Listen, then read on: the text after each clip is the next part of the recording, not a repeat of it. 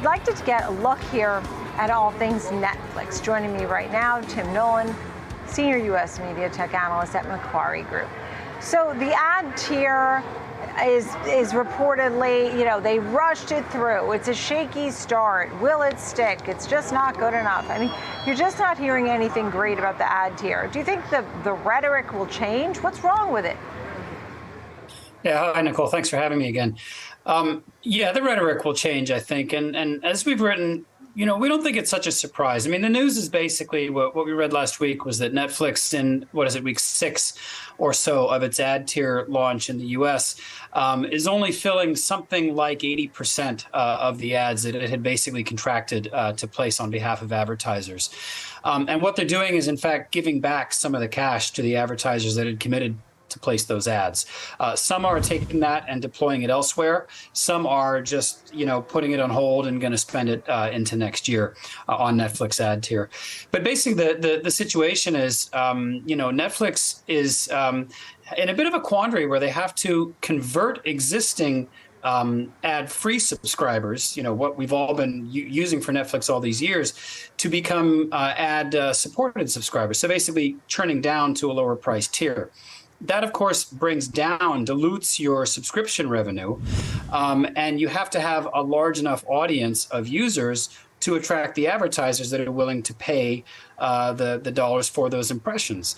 So it's kind of a transition phase here that Netflix is moving through. And by the way, I don't recall seeing promotions on my Netflix account for the new service. I mean, I know about it, but I had to physically go in, sign myself into my account and then sign up for the new ad supported tier just to get access to that. So it's not being promoted widely. It may be a bit of a balance between, the revenue they want to raise from the advertising and what they would be giving up in terms of the subscription price for that lower tier. And then again, they need the larger audience to get those advertisers to come on. We think it will take time. We just think, the U.S. market is largely maxed out for them. And so they won't necessarily add new subscribers, but they'll convert paying subscribers to lower price tier subscribers. It just takes time, I think, to build that base of users. And as you said, they're not really pushing it. They're not really advertising it. But don't they sort of need it in order to have that subscriber growth and maybe get somebody else on board that isn't on there already? Or maybe someone who wants to have Disney Plus and Netflix? Yeah, it's it's a very mature market in terms of, I should say it's a rapidly maturing market. It's not a very mature market, but it's a rapidly maturing market for direct-to-consumer streaming services. I mean, Netflix is already at 74 million subscribers in the U.S. and Canada. That's more than half of households in those two countries. So it's it's a competitive market. Consumers are accustomed to low price and the ability to simply churn these services on and off. Going to an even lower price with ads is one strategy for Netflix to get more people to get on and to stay on. And by the way, to not password share as much, because on the lower price tier, there's only one account that can be on that service at any given time. So they're hoping to generate more overall subscribers. But on our calculations, we assume kind of a base case is by the end of 2023, Netflix would have about 20% of their existing subscriber base having migrated on to the new lower price tier. Now, recession could accelerate that, of course. People looking more actively at their bills, maybe cutting off services they're not using. Maybe Netflix remains a core service, and they can get that same service for a lower price. You build that base of users up. That is what attracts the ad dollars, which really are about chasing those eyeballs. Now, Disney Plus just launched an ad tier as well, and of course, other services, HBO Max and all these other services, offer advertising as well. So it's a land grab, not just for subscribers, but now for advertising as well.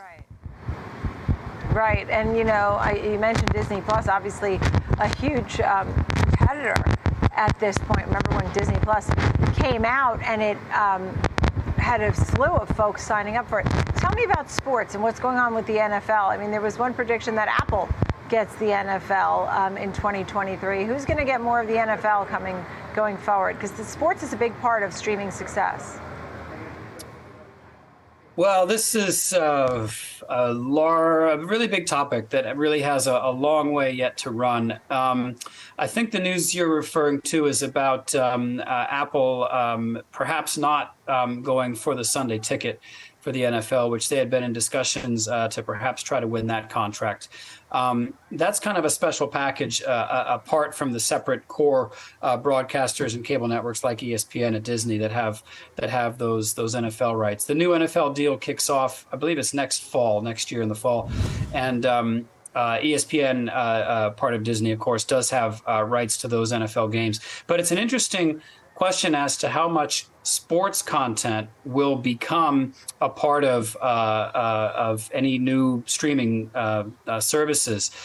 You know, ESPN Plus has been there for some time with quite a bit of sports, you know, out of market and maybe less popular sports that have kind of a niche audience.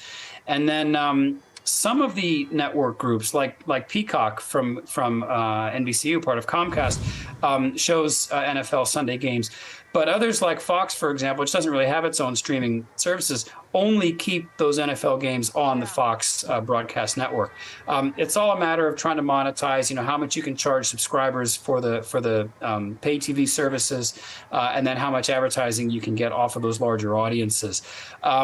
The next big sports contract coming up is the NBA, which still has about 3 years to go until the new contract would begin. But that means the negotiations are probably starting to get underway around now, 2-3 years ahead of the end of the next contract.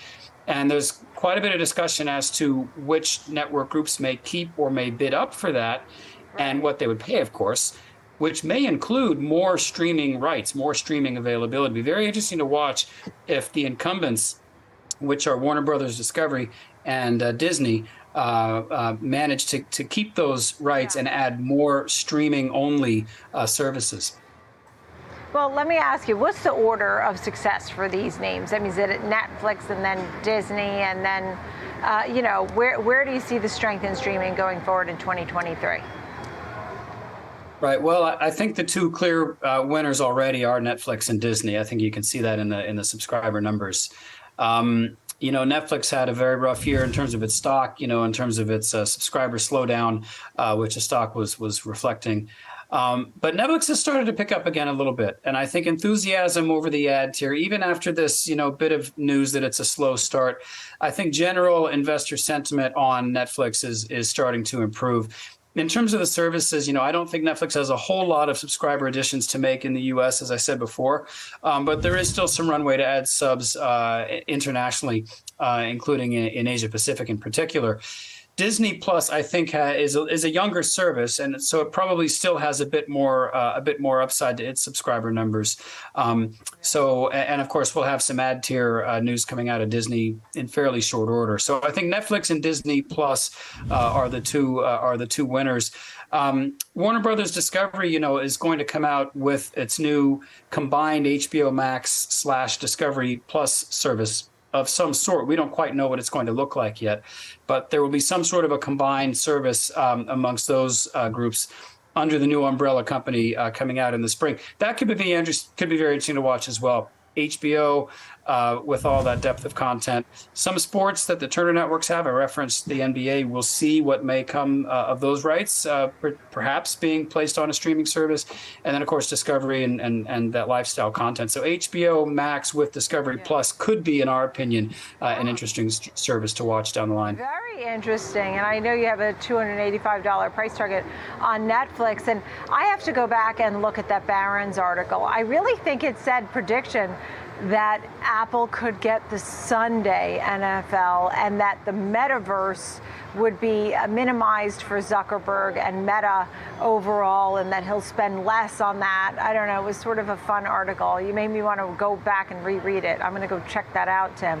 Wonderful to see you. I'm always glad you're able to be on the show with us. Tim Nolan, thank you. Thanks for having me. Senior U.S. Media Tech Analyst at Macquarie Group. Thank you.